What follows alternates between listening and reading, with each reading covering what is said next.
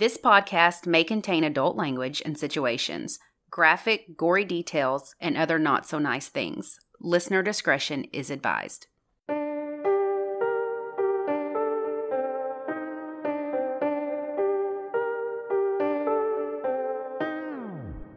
I'm Lacey. And I'm Ashley, and this is United States of Murder. This week, we're in Michigan, discussing the Grindr Cannibal. Then we'll talk about a teenager who vanished under mysterious circumstances. So buckle up and join us on this dark and twisted ride through the Great Lakes state. 13 million. That's how many active monthly users there are worldwide on the LGBTQ+ dating platform, Grindr. The average person spends nearly an hour a day scrolling through potential partners. Most users are between 17 and 34 years old. 72% of all those users have met up with someone they've met online in person. Grindr, like most online dating sites, is for those singles looking for a date, a partner, a confidence boost with just a swipe of the screen, or a hookup if that's what you're down for. No shame, we're all grown-ups here. It can be just as serious as you want it to be or don't want it to be. Some people find their soulmates online, the one they end up marrying and living happily ever after with. Other people find a wolf in sheep's clothing, a nightmare, the one who will end their life.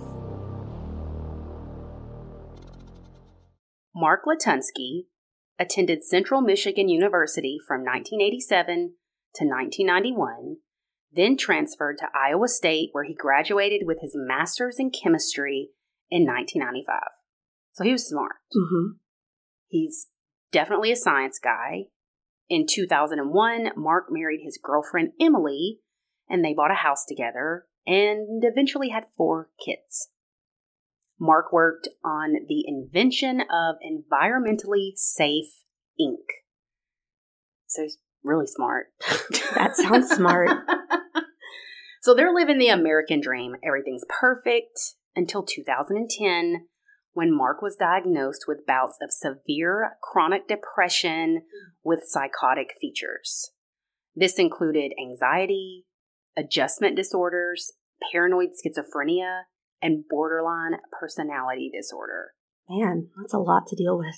And for it to manifest so late in life is... Yeah, how old was he at this point? Not early 20s. No. Yeah. He had already graduated from college and had a career, so I would say in his 30s. Yeah. I'll probably get to that later on in my story. I'll cut that out. It's fine. So he was prescribed medicine, which helped him when he took it. But he rarely did. When he wasn't medicated, he would watch torture films and horror movies. Sidebar, there's nothing wrong with watching horror films. I love them. And if torture is what freaks you out most... Me. Hi. Lacey. It's me. But it doesn't mean you're going to act on it. So No. we're not, singling out anybody that this is their jam. If you're mentally ill and watch Hostel, I don't think you're going to go torture people. Right. Like, that's what I was going to say. Like, I've seen Hostel. It freaks me out. Saw, terrifying, where they're playing out torture scenes. Doesn't mean you're going to act on it. Mm-hmm. He liked watching these. He talked to himself. He would stay out. And at one point, he claimed his son wasn't his and threatened to get rid of all the children's animals, which is awful. So in 2013... Emily divorces Mark. He barely sees his kids. He once claimed to DHS that Emily and her brother were trying to poison a drinking well behind his house and kill him. He kept them from leaving the house once. He once pretended to be unconscious at his father's house. He said his name was William Dean and that he had murdered Mark. So he's like having a psychotic break almost. It sounds sad. Like I'm not a doctor by all means, but so after the divorce is final, things get much worse for Mark. In 2019, all of his parental rights were terminated. He was fired from his job because he wasn't taking his medication and it was affecting his day-to-day life. Like, he couldn't function on a healthy He needed level. the meds. Yes. But yeah. Yes. So in 2016, Mark marries a guy named Jamie Arnold that he had met on Grindr. So he switched teams. It just took me a second. Yeah, he switched teams. Or maybe he'd always been bi. Yeah. So Jamie moved into the family home that he had shared with Emily and the kids, but he moved out in September of the same year. He said that Mark would bring other men home in hopes of a throuple or a threesome taking place, but he wasn't about that life and he was out. He would later say that he never saw Mark take medication and was not aware of any mental illness. What? So either Mark was really good at disguising this from him, or... That's a lot to disguise. Or he was... he lost his job. And children and wife. And children through DHS and all that. Yeah. Mark also made some bizarre statements to him about his family not really being his family and his kids not belonging to him. So, and there was something else about him being a Viking from like Scandinavia or somewhere. It just got very bizarre. I'm like, sir. This is Mark? Mark is telling his husband, Jamie, all this. And Jamie's like, there's something going on. Sir, that is the mental illness coming out. For you to say, I never saw him act weird. He's literally telling you nonsensical facts. Yeah. So in October of 2019, Mark meets a guy at a bus stop. This man was from New York and was on a business trip. They begin flirting when the guy goes and gets into Mark's car to go grab a drink. That's the last thing the man remembers. He wakes up in Mark's basement, tied with a leather strap around his ankle, which was attached to a chain. He was able to get free and grabbed a butcher knife and ran out. He had a cell phone. He calls 911 and reports that he has been kidnapped and he needs the police. So this man is on this 911 call and is telling the 911 operator, I just want to go home. Please just send somebody to get me. I don't want to press charges. I don't want this in the court systems. I just want to go home. He did something with the court system. Like that was his job. So which maybe is why he didn't want it to kind of He wanted all of his business out. That's what he had flown to Detroit for. And I listened to this 911 call. You can on YouTube. And it is horrifying. This poor man is so polite to this 911 operator, but he's terrified. Right. But he's just, he's very respectful. He's very, please just send somebody. And when she'd ask him a question, he'd say, yes, ma'am. And he would answer her. He just kept repeating, I don't want to press charges. Just get the police. He says the relationship between the two men was consensual. There was nothing the police could do then once they got there. There was no investigation, no arrest, no charges, nothing. And then later on, there are reports that this same man was later seen at Mark's house multiple times. Sometimes just for a night, other times for a few days. So in November of the same year, another man wakes up in Mark's basement. He too escapes, calls 911. I listened to this call too, and the man is telling them, I'm trying to escape a creepy guy who had me chained in his basement. This man is lost. He doesn't know where he is. He's telling the police he's after me. And you can hear him, this man, running and saying, help me, help me. I mean, it's scary. Well, where's Jamie in all of this? He's divorced and moved out. Oh, okay. Yeah, he moved out in September. So the first man that called 911 is in October. Got it. This dude is in November. So it's literally months after Jamie's like, fuck this dude, I'm out. So they tell him the police are on their way and to get somewhere safe, He runs up to a house and finds someone, but they won't give him their address. He's asking them, what's your address? I need to tell them so the police can get here. He tells them, I'm at a white house across from a barn, which is instructions and directions that I would give. I don't know, I'm in a blue house. Yeah. Because he's lost. He doesn't fucking know. So this 911 call gives me so much anxiety because he's told you 92 times he doesn't know where he is. Why do you keep asking him, sir, we need your address? Like, can't you see it on my phone? Can you not track me? Yeah. I mean, can you not? So, which I get it. I'm not blaming the 911 operators. So. Run to a street sign. But also, what would you do? If you were home alone, you just had this happen last week. God. When that man came to your house and it was 10 o'clock at night and he's like, what would you do? Would you open the door and help them? No. If they're on the phone screaming, I need your address. I mean. I would call police. Right. But it makes you go, fuck, what would I do? So in one way, you're kind of aggravated at this dude for not helping him. But in the other hand, you're like. I'd wake Sam up, one. Then I would call police and say, there's this guy out here. He's saying he's on the phone with police. Is that true? Yeah. I don't know. Just call police. So, I would like to think I would help him, but I don't want to get Texas Chainsaw Massacred either. So he finally gets the address. State troopers pull up, call ends. Neighbors later come forward and say they saw a man running with a bloody rag on his mouth and a leather kilt. Mark was chasing this man the whole time. So he was after him. He ran up when the police arrived, telling the police, I just want my kilt that he's wearing back. That's why I was chasing him. Yes. And once again, this man does not press charges. Oh, man. He leaves with Mark. No. And goes back to his house. Why?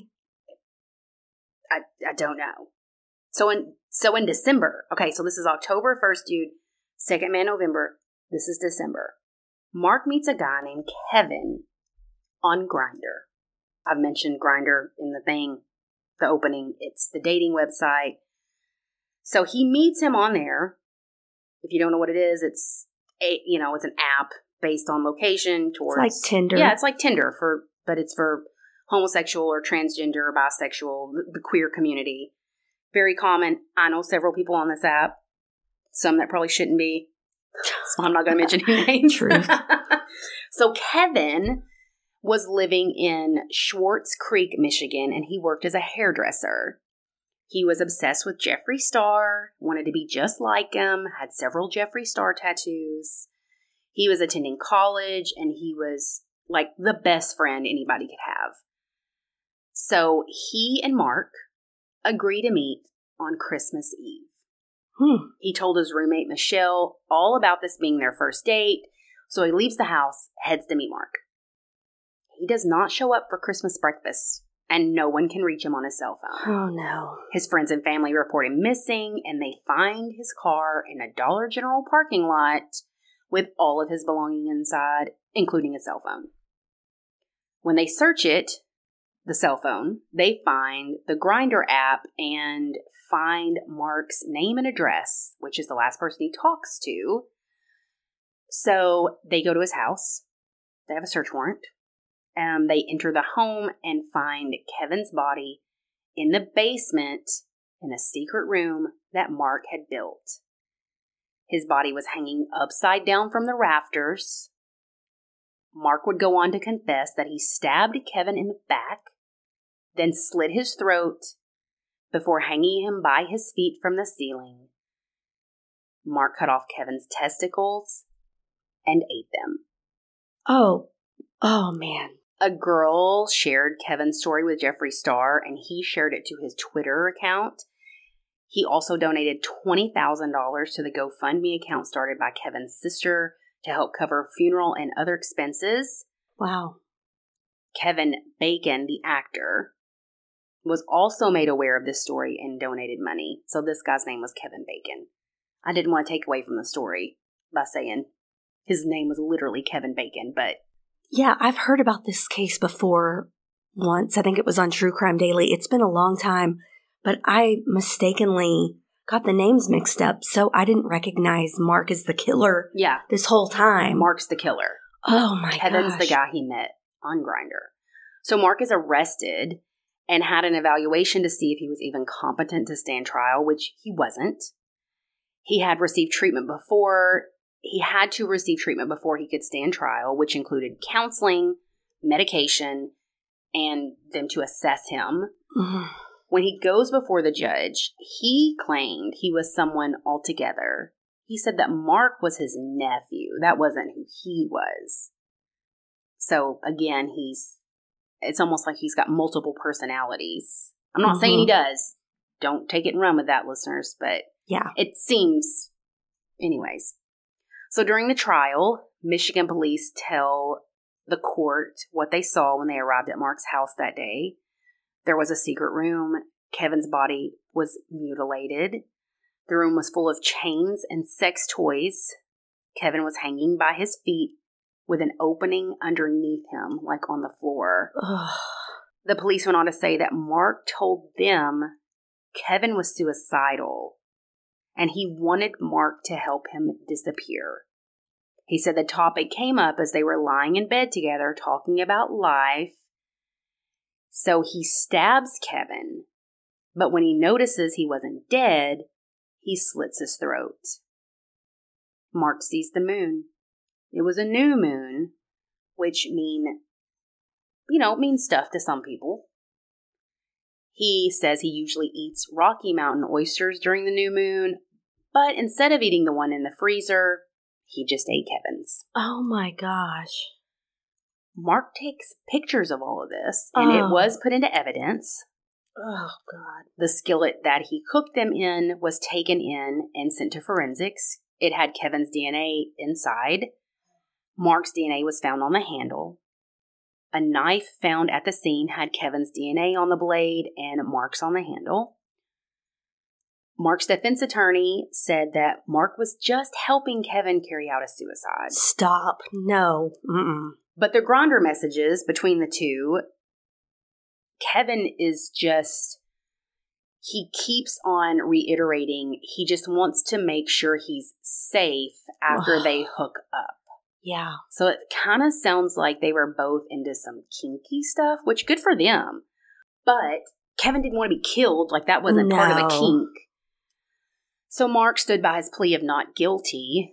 But during the trial, prosecutors said Mark was planning to buy a dehydrator and make jerky out of Kevin's muscles.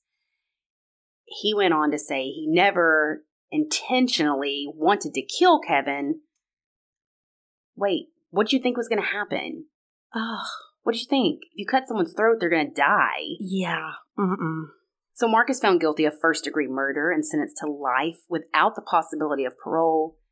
Kevin's parents and sister made impact statements. Wow. But they didn't read them. They had friends read them. Sometimes I don't know how people can read them. No. Oh my gosh, that's... Jamie. And on Christmas Eve. It's always going to be so bad. But man. So Jamie, Mark's ex-husband, would go on to say he never in a million years would have thought he was capable of these things that he's accused of. So... that's the case of the Grindr cannibal. Going back to the impact statement, there's no way that I could be there. Here I go getting choked up.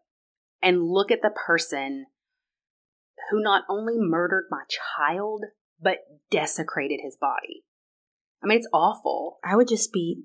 It's awful. Screaming at them. I don't even know. You'd have to arrest me. I was going to say, how many courtroom videos have you seen where people lunge at the accused? And I can't blame them. I can't either. And I had to look this up because I wasn't sure why he wasn't charged with cannibalism along with first degree. But there are no laws in the United States against cannibalism. There are laws that make it impossible for you to legally buy and consume human meat. Ugh. But say I killed myself and I told you you can eat me after I die. you can be charged with desecration of a corpse, but not with quote unquote cannibalism. Okay. Ugh. Right? But you remember that case? I think it was in Germany. And one of us may have covered it on Wacky. Maybe not. Maybe I know what you're talking about. It was like on Craigslist or something. Yes, he met someone on a cannibal fetish website and consents to being killed and eaten. And the guy killed him, butchered him, froze his body to eat later. Ugh. And it was months before he was arrested. But he wasn't charged with cannibalism. He was charged with manslaughter. Oh, my gosh. So. Well, what's weird is he didn't do a plea of insanity to me. Like, why? I guess he was. Well, he was fit to stand trial. Well, obviously.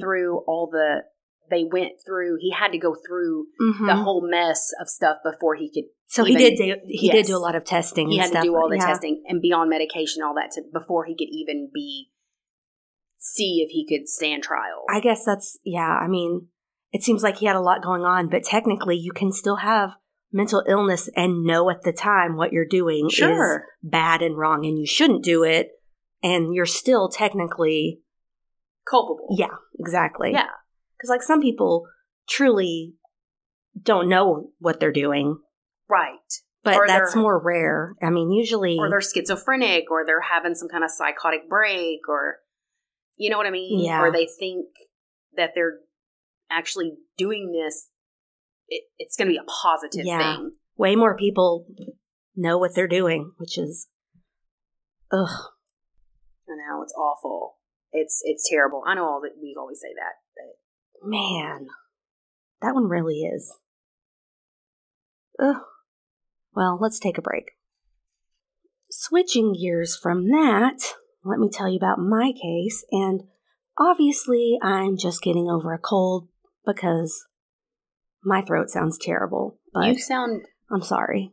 Like you're about to sing Total Eclipse of the Heart. Oh my gosh. You sound sexy. Oh, well, good. I've never been told I sounded sexy before. Clearly you're doing something right because you're with child. Just oh. So, Aundria Michelle Bowman was born on June 23rd, 1974 in New Orleans. But she was actually born with the name Alexis Miranda Badger. But she was placed up for adoption at 9 months old. She was adopted at 21 months old by the Bowman family in Hamilton, Michigan. How do you have a baby for 9 months and then decide, this just isn't for me? I'm not knocking anyone who does that. I think adoption's a wonderful thing. Yeah, that would be hard. It would be hard, I would think. I didn't look into the specifics of why she placed her. Well, that's for what adoption. was my question, because my case that I covered was last week. It was the same thing. The mother put the baby up for adoption when she was about 8 or 9 months old because of the abuse in the home. Yeah. I mean, it could be something like that. It could be financial. It doesn't matter. Yeah. But that would be hard. I mean, it would be hard doing it right away, too. But yeah, when you I don't think it would ever be easy. Correct. Yeah. Yeah. She was in foster care in between 9 months and 21 months. So she was raised by her adoptive father, Dennis Bowman, and mother, Brenda.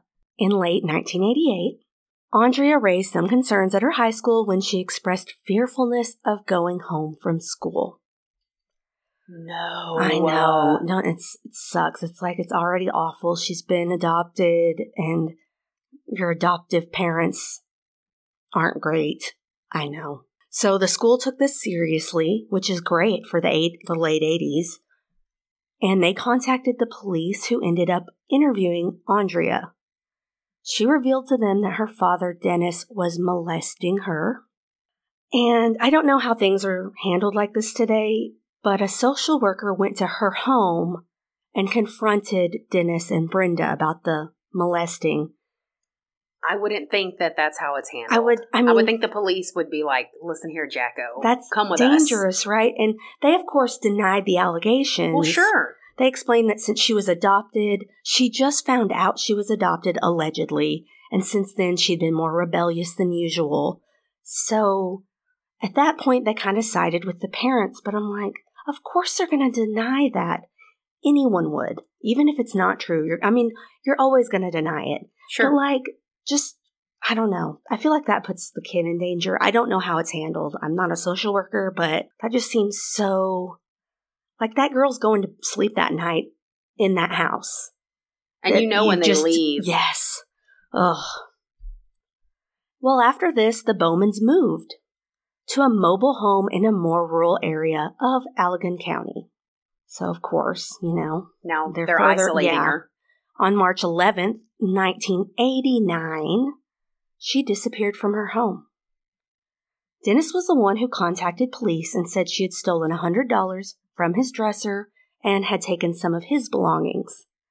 Dennis explained that she was a troubled teen and often fought with Brenda and had run away to a friend's house in the past. This time, she was classified as an endangered runaway. Then, almost as quickly as they moved here, the Bowman family moved out. So they moved again, which is an odd thing to do if your child goes missing. Yeah. People can move on in their own ways or grieve, but moving out of that house almost immediately, you want to be where your child is going to come home? I don't know. And this is the age without cell phones. How would she know you moved? Mm-hmm. To me, that's just red flag city. Doesn't add up. After Aundria's disappearance, Dennis said he would call around to her friends to see if anyone had seen her. Then Brenda took over as the family's point of contact. Brenda made several calls to police claiming that people had sighted her, but this was never corroborated by anyone other than Brenda. She would basically say, so-and-so called me and said they saw her again today or whatever, and then she would call police. And then in October, Brenda said a friend saw Aundria pregnant with dyed hair at a local grocery store. The police looked into it and found nothing. No proof that the friend actually saw her. And Brenda also told police, hey, by the way, she stole $150, not $100. Oh, what? That's irrelevant. It seems irrelevant, and I don't know if she knows this or not, or knew this or not, but this is enough for police to issue a warrant for Aundria's arrest for larceny. So 100 wasn't enough, but 150, you're in trouble. 15 months before Aundria's disappearance, Brenda gave birth to a daughter named Vanessa. So during all of this, there's basically a baby, toddler in the mix. Mm-mm. So Aundria was no longer an only child. In fact, she was more like a third parent to Vanessa. On the weekends, instead of hanging out with her friends, she had to stay home and change diapers and clean bottles. Some people just assumed she was sick of being a nanny and then up and left. Years passed, but Aundria remained forever 14. With no other leads, the police decided to look into Dennis Bowman. They had no evidence at all that he was involved in foul play, but they found something very suspicious in his criminal record. In 1980, a woman had claimed he'd tried to lure her into a wooded area in western Michigan. Then he assaulted her. Dennis had threatened to, quote, blow a hole right through her if she didn't listen to his commands. Oh my God. He pleaded guilty to the assault with intent to commit criminal sexual conduct and worked a deal with the prosecutors. The case spanned over 2 years. When Aundria had gone missing, he had still been on parole for the attack. That's a pretty big red flag for police. I know I keep saying red flag, but yeah. Yeah, look into this guy. Brenda stood by Dennis then, just like she did when Aundria went missing, and again in 1998. So, almost 10 years after Aundria went missing, Dennis was arrested for breaking and entering after he broke into his co-worker's home in Ottawa County. He was attempting to steal various items, including women's lingerie. Gross. During his sentencing, Dennis Bowman read a letter to the judge, which made mention of Aundria. He said, I am the father of 2 lovely daughters, one 25 and the other 11, and feel that being a parent is one of the most important and sobering things a person can undertake. He made no mention of her being missing or anything like that. That would be the first thing you would think that you would He just kind of alluded to like, these are my 2 daughters. Just, I don't know. A year later, on July 21st, 1999, the body of a young teen girl was found in a Wisconsin cornfield. At least they thought it was a teen girl. At first, the police thought this was Aundria because they looked very similar. But DNA proved it was actually 23-year-old Peggy Johnson. So it wasn't her. Correct, it wasn't her. Just she looked similar, but didn't have the same DNA. A couple of detectives were still suspicious of Dennis, and they thought that he was a serial predator. And they were not wrong. In November 2019, 70-year-old Dennis Bowman was arrested in the murder of Kathleen Doyle. She had been murdered on September 11th, 1980 in Norfolk, Virginia. 25-year-old Kathleen Doyle had been the daughter of a naval officer and recently married a Navy pilot. She was murdered in her own home while her husband was deployed. Oh my God. She had been stabbed in her home and then choked with a cord. Based on forensic evidence, Dennis was linked to the murder, and he was a member of the United States Navy Reserves at this time, which is why he was in Virginia. Unfortunately, Kathleen's father died in 2016, just a few years before Dennis Bowman was arrested, and he spent the rest of his life wondering what happened. So when Dennis was arrested at his home in November 2019, the authorities deployed a state police bomb squad robot, which sounds heavy duty. No kidding. As well as Western Michigan University's Forensic Anthropology Response Unit, and they started digging up the property. Dennis Bowman was extradited to Virginia in February 2020 for the Kathleen Doyle murder, and while he was still behind bars waiting for Kathleen's murder trial, he confessed to police that he had murdered his adopted daughter, Aundria. He had confessed to her murder, hoping that the confession would keep him from being imprisoned in Virginia. Oh, Jesus. Yeah, so it was like, please, I'll confess to this. Dennis Bowman would be sent back to Virginia to face the charges and then sent back to Michigan to stand trial in Aundria Bowman's murder. A few days after he confessed, the authorities received a tip about the location of her remains. They found her skeleton buried under a cement slab. Her remains had been found at 3200 block of 136th Avenue in Monterey Township in Dennis's backyard. The investigators stated that it could take a couple of weeks before they could possibly identify the remains because it was just a skeleton. And finally, they were able to prove it was her. And this is so awful, but when Brenda testified about Dennis's confession, Brenda just went on and on about what a bad kid Aundria was. So what? It doesn't mean she deserves to be murdered. I know. She just could not stop defending her husband. She called her difficult, rebellious, said she always had trouble finishing her homework. That's every 14-year-old. That's every kid. Just awful. She stated that when Aundria had come forward with the molestation allegations against Dennis, Brenda didn't believe her. The day she went missing, Brenda was at work and Dennis was allegedly visiting family, and she just believed him. Brenda claimed she only discovered the truth about her murder in 2019 when Dennis was arrested for Kathleen's murder, and he told her. Oh my God. Yeah. Dennis told Brenda he'd gotten into an argument with Aundria and that he'd slapped her. That doesn't kill you. No. Then she fell down the stairs, which resulted in her death. Then he said, I buried her in the backyard. Yeah, not. Oh my God. I know, just heartless. And even after this, Brenda maintained contact with her husband. No. That's your child, too. What is wrong with you? Dennis told Brenda that as soon as they moved from the mobile home, he had also moved Aundria's body.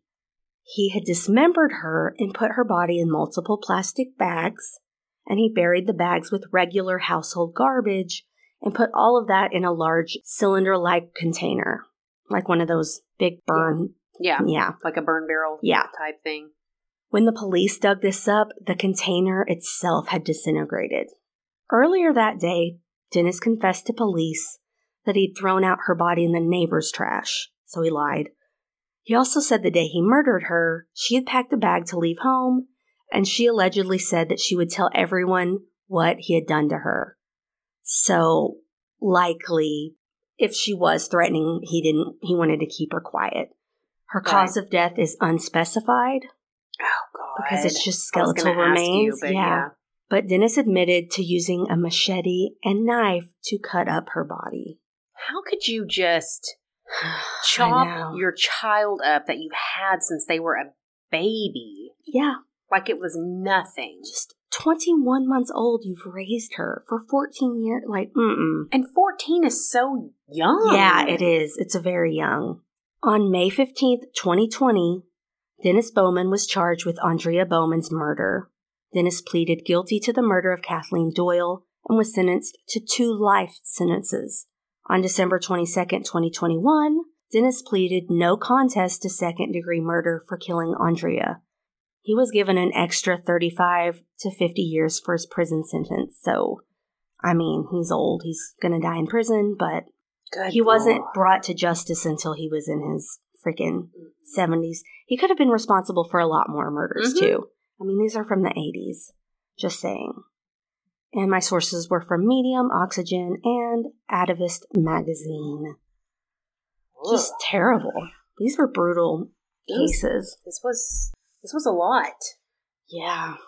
Okay, we have to talk about this nursing student. Oh, I knew you were going to mention it. I don't know enough about it, so I'm like, well, lucky you. Give me the lowdown. Give me the lowdown. Which there was literally things rolling in today as I was kind of doing a little bit of research on my lunch break. It started out as such a creepy little story, and then it escalated into... And I know that sounds awful, but I knew shit was not adding up immediately. So if you don't know what we're talking about, a 911 call was made by a nursing student in Alabama named Carly Russell, and she reported a male toddler wearing a diaper.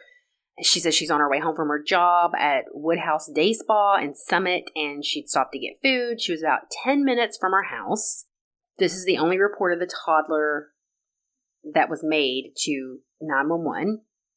Carly then stops to check on the child and calls her family member. Family tells investigators that they lost contact with her, but the phone line remained open. So I'm going to stop you right there. 911 doesn't hang up with you. Right. They will stay on that line until you hang up. You hang up when police are there. Are the police there?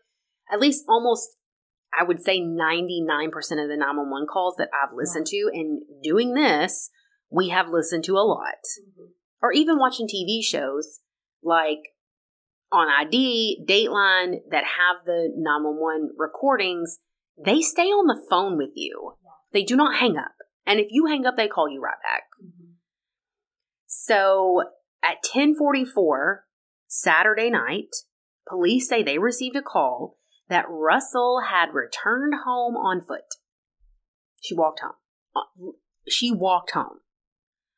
They said she had a small cut on her lip, a tear in her shirt, and $100 and some change in her pocket, or not her pocket, in her sock. Like cash in her sock. Police responded to the scene to investigate, and the Hoover Fire and Medics responded and assessed and transported her to the hospital for eval. Carly's mother posted on Facebook on Sunday saying that God is faithful and He has answered our prayers. The family is asking for privacy at this time and plans to speak in the near future, according to their Facebook post. Police did obtain traffic camera footage, and it's being analyzed. They also are going off the 911 call, kind of trying to determine a time frame. Yeah.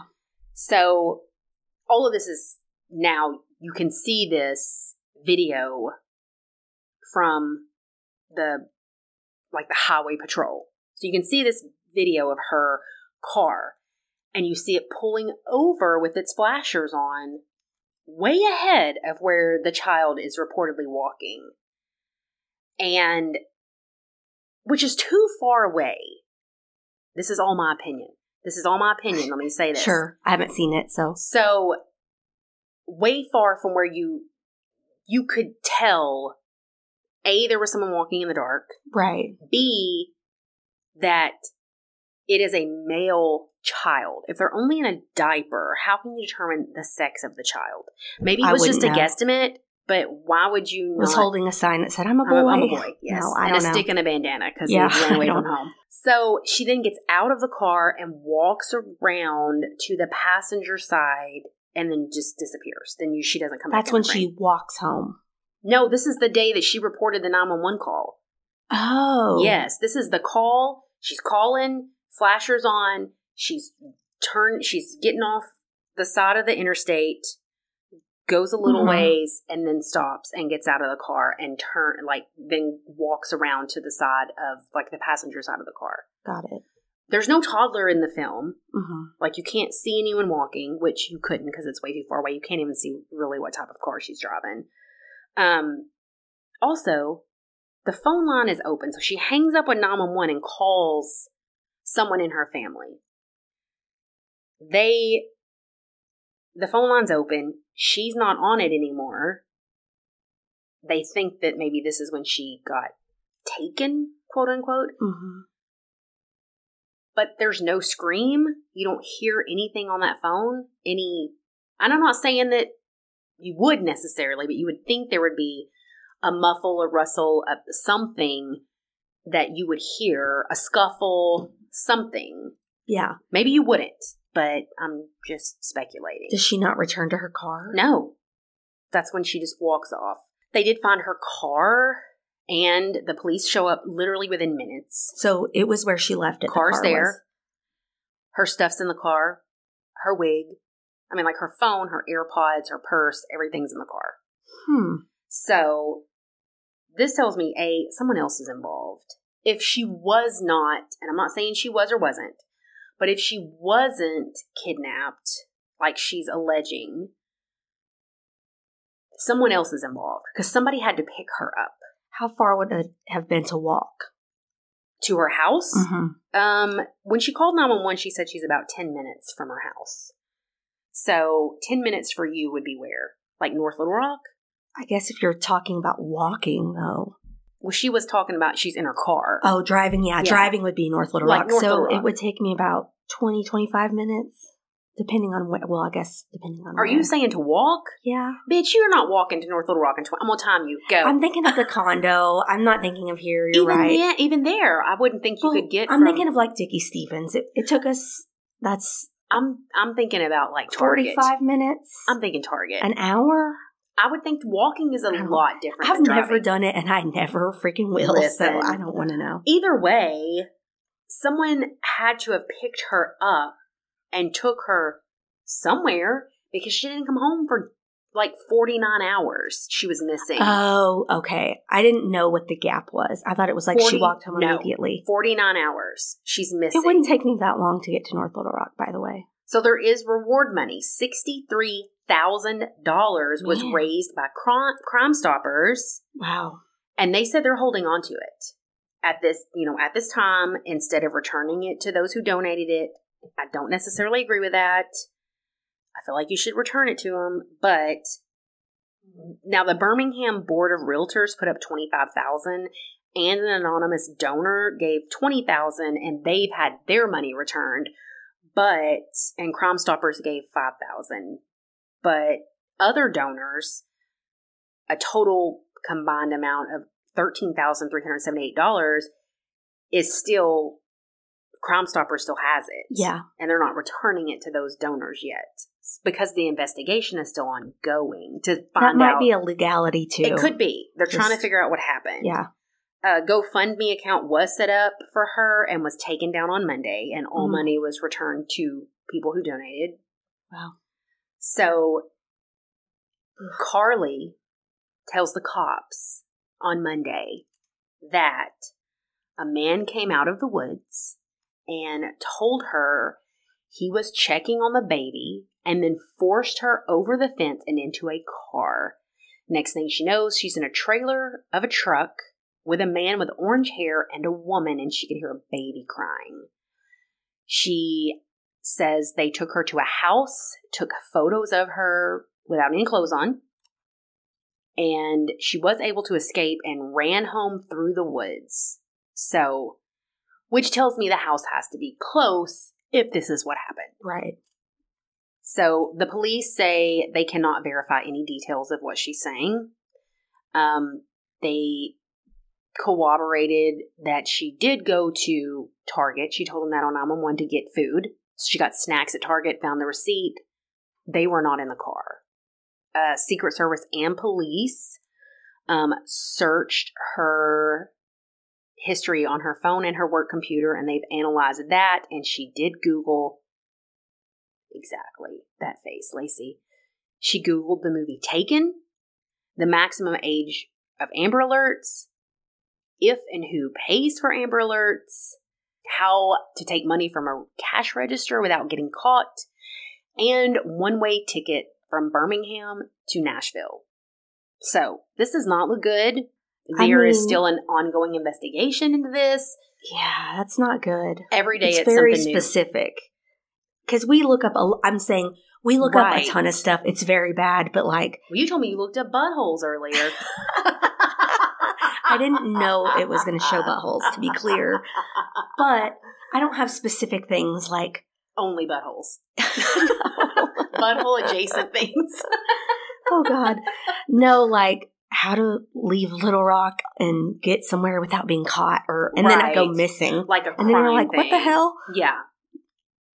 I don't know. No, that is very... It's too coincidental for me. It could be something. That'd be like if somebody died and your search history was like, how to make poison out of blackberry bushes. I mean, come on. Very specific. Yeah. The Amber Alert thing, was she wondering for a kid or for herself? Did she not realize it was a child thing? I don't know, since she alleged that she found a child walking. Maybe that's why she looked that up. To see if they... I don't know. We're speculating. And why'd she go back home? Well, because she got free and ran home. I don't know. I'm hoping, this is going to sound awful, I'm really hoping she made this up in a way, because that's horrifying if she actually went through that. And also, there's a child allegedly involved. Where's this kid? Hopefully it's not real, because that's worse, obviously. And also, I'm going to sprinkle this little ditty in there. We have talked about this so many times on here. We spoke about it whenever we went to the True Crime Fest.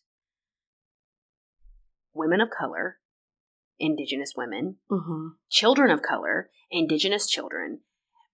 I hate this term, but, immigrants, illegal immigrants, so underreported in the fucking media. Yeah. If she did this when this was nationwide news, not great. This is not good. Hopefully it doesn't do... I mean, I know what you're saying. If she is lying, hopefully no damage is done in the future in terms of... Is this another hoax? Or is this Birmingham. Let's say it happens again. In Birmingham, no one's going to believe you. It's like the little boy that cried wolf. And it's not... I was talking to a girl that I work with, Asia, today about this. And because she listens and we talked about, things like this before. And she actually brought it up to me, and, she is a Black woman, and she was telling me about, she brought it up to me as far as we get, I'm paraphrasing, we get the shaft so much. It's underreported. It's not taken serious. It doesn't make nationwide news because they're not Gabby Petito. No offense.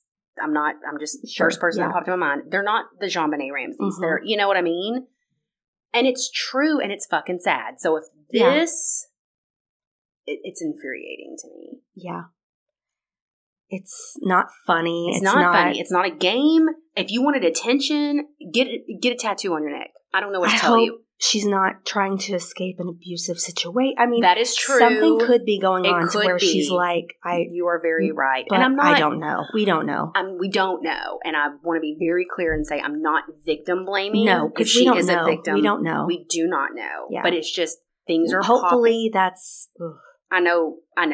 You don't want to say hopefully that's what it is because it's both ways. It's like I hope it didn't happen to her because that's awful. And then there's people on the loose. There's a child, yada yada. Yeah. But if it's the opposite and she's making it up, then that's awful too. That's right. I don't know, man. There's some weird stuff going on lately. It's like the wacky we had about faking your own. I mean, we were laughing about that, like oh ha ha ha. But like if there's not funny. It's not funny. And if there's a nationwide search looking out for you. And your parents and she had a boyfriend, I could not imagine as a mother. No. Awful. Mm-mm. Anyways, yeah, I don't know if we're just more aware of all the weird shit going on lately, but it really kind of makes you like not want to help anyone. I mean, if you have never listened to the podcast, Let's Not Meet. Have you ever listened to it? Oh, yeah, I listen to that all the time. So do I. They talk about stories like this all the time where they stop to help somebody or somebody comes up asking for help on the highway or the side of the road. That has to be one of the scariest things I would think to encounter is to be driving along and you see something at night. I'm not stopping. Sorry, I'm not stopping. Oh, no, man. I'll call the police, but I can't help you. I won't either. I can't help you. I'm not a stopper. I'm sorry. Anyways. I'm the same way. I'll call the police, but I'm not going to stop because of all these things. Yes. Well, you can't stop now because you're pregnant. My mother-in-law, man, she's I'm not going to say all the times, but she's picked up a lot of people on the side of the road when she's by herself. She believes in the good of humans. And my sister-in-law, not the one that listens to this, obviously, because she wouldn't be. My sister-in-law's done it while she was alone, and the guy was carrying a hammer on the side of the road. Oh, Jesus. And I cannot. I cannot. And I kind of envy that, where it's like, I'm not that person that just trusts that someone's not going to murder me. I assume they're going to murder me. Always. Like, there's something sweet about that, but at the same time, I'm like, you cannot do that. You cannot do that. You can't. You're going to get killed. I know it's worked out in the past. It just takes one time. Oh, that's it. Anyways. I'm curious to see what happens because we'll see. Every day. What's going on? Maybe it's a mental break. Could be. Maybe. Who knows? It's very sad either way. Yeah, it is. Well, on the bright side, we have a couple of new patrons. We've had a dry spell. We did have a dry spell. I'm sick of y'all. And I'm playing. Well, this is even more exciting. Well, it's a guy. At least I think so. Jacob H. from Alabama. Very cool. Thanks for joining, Jacob. Sorry we just dogged out somebody from Alabama. Well, sorry. It's not personal. And I'm glad my pregnancy chatter about all my problems has not deterred you. He's the one and only. I'm like, kidding. Oh my God, a dude is here willing to listen to more. Very, very cool. And thanks. Thank you. And we have Lexi from Massachusetts. Awesome. Thank you, Lexi. Welcome. Very exciting. And we'll mail you guys some stickers and get your pins on our map ASAP. They're not there yet. So now Alabama will have a friend. There'll be 2 Alabamans on our map. Two Alabamans. I know some people in Alabama. I'm going to need y'all to join our Patreon. Join our Patreon. We just had a fun episode. Well, I'm not going to say fun. About resort nightmares. I'm like, I'm going to say disasters. But it's interesting. We have fun facts on those. Places not to go and ways to stay safe, tips. And we have another one coming next month. Every month after month, we give you an episode. Just keep coming back. So I'm delirious. What else you got? Thoughts on the Miranda Lambert selfie gate. Did you see that? I did. And I'm not going to lie. I haven't fully watched the videos and stuff, but I'm going to say this. I'm going to need you to get your life together. I paid a lot of money. I'm not going to specify how much to get Taylor Swift tickets. And I wasn't near as close as these girls were. If I was that close to Taylor Swift, I would absolutely have gotten that picture. I'm just saying. I'm going to play the devil's advocate here because I am a huge Miranda Lambert. No, I'm just joking. No. I watched other videos I suggest you do that. Yeah. From other concert goers that took videos of how these women, these weren't girls, these were grown-ass women, were behaving.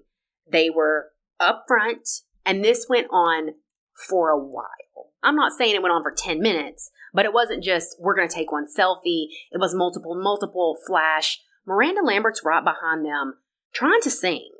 And you are 6 people wide. Why were they using a flash? I mean... So, from maybe what I gather, the lighting, they said, because one of them released a statement, was like, well, we had to do it when it started because the lighting was off. They wanted her behind them. Yeah, well, I saw the photo, like how she's in there, and that's cute. It is cute. But the flashing, also, don't use flash. You're being disrespectful to her. And I'm just going to say this also. I get that you paid the money and you have just as much right to take a picture. They're up there essentially to entertain you. I get that. However, so did all those other people that are around you. Yeah. And you're disturbing them too. And it's obnoxious and it's entitlement and it fucking irritates me.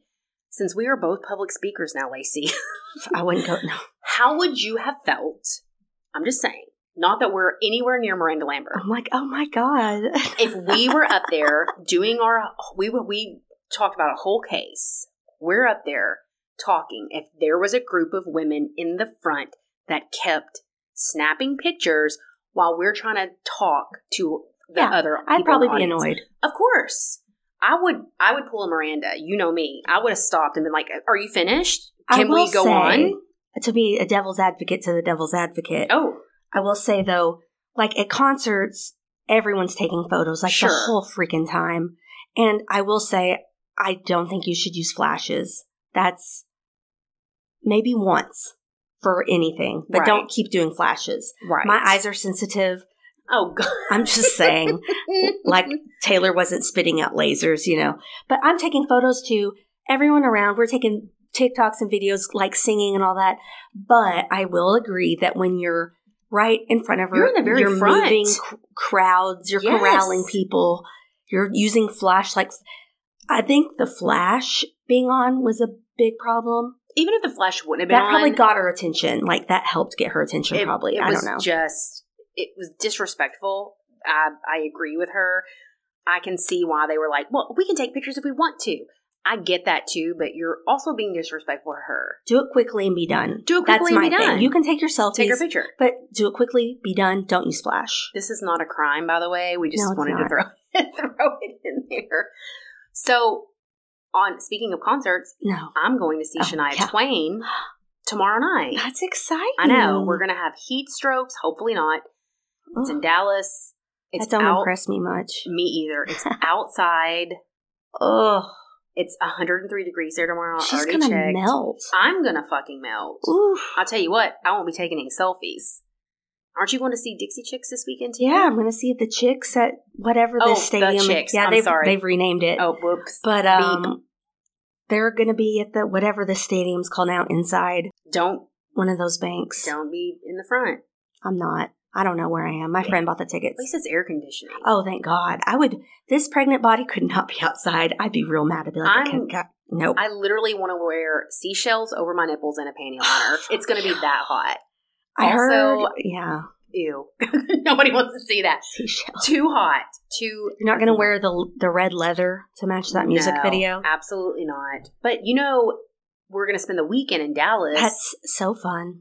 They have a Meow Wolf there now. I heard. I want to go, but you remember our friend that went to Vegas with us is going. Uh-huh. And he commented in the group and he was doesn't like, want to go to Dallas Meow Wolf. He's like, I didn't like the one in Vegas. It wasn't my thing. He didn't like it? He didn't think, I'm like, girl, you made us take 92 pictures of you. That's news to me. It was news to me, too. I thought everyone liked it. I loved it. I may end up going to this one by myself. If you've gone to the Dallas Meow Wolf, tell us about it. Literally just opened on like the 14th. It's fun. Oh, my Samuel's aunt and uncle told me that they went to the one in Vegas. Did I already talk about this? Mm-mm. I told them they should go. Sure. They'd like it, and they did. They had a good time. And they're in their 50s. They had a great time. I will definitely be taking Max. And it's not in Dallas. It's in Grapevine, but, it's adjacent. But I'll be taking Max. I think it's really fun. Yeah, Meow Wolf is fun. So what else? Shark Week's coming up. Yeah, I talk about that a bit in my wacky. Do you? Kind of. July 23rd. They need a tornado week. Oh. Or like a natural disaster week. They probably have one. It's just not as popular. But that's probably not what I need to watch before we go to the beach in 2 weeks. Don't do it. I don't get deep enough for a shark to get me, first of all. I don't really either. I'm a wader. I'm a wader. I'm at nothing below the knee. Or nothing above the knee. I'll go like waist deepish and I'll kind of sit in the sand, but I'm not swimming. Well, my waist is your knee. I'll crab walk in the water, look for shell. I'm a beachcomber. I like looking at the sand. So. Well, my problem is my kid wants to go and swim like he's in a pool. Mm-hmm. And Samuel's a swimmer. Makes me nervous. Do that. I don't want to be the drag mom that's standing there screaming the entire time, but I turn into her. Yeah. Because I will too. I'm predicting that my son will be a dolphin like his father, and I'm going to have to be like, do not go that deep. Don't get too far. Sharks, S-word. Waves. I don't want to scar them. Riptides. Riptides, thank you. I don't get too far. Mm-hmm. It makes, like, my hands are sweating. Or maybe it's just this fucking heat, but it makes me nervous. Every part of my body is sweating. So this is the 2 panty day. Maybe 3. I was thinking earlier, I'm like, man, all my bras, usually women, we rewear bras if you're a dude and don't know. You know what I mean? Usually, but not now. We talked about that one day at work. The women, the nurses that I work with are like, do you wash your bra? Do you have I have like a nude color bra. Yeah.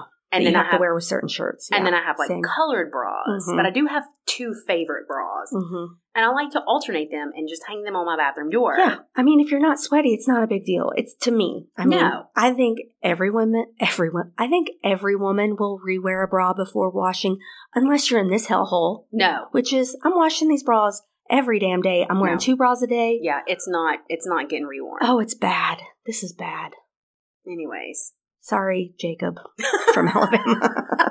Goodbye. Bye.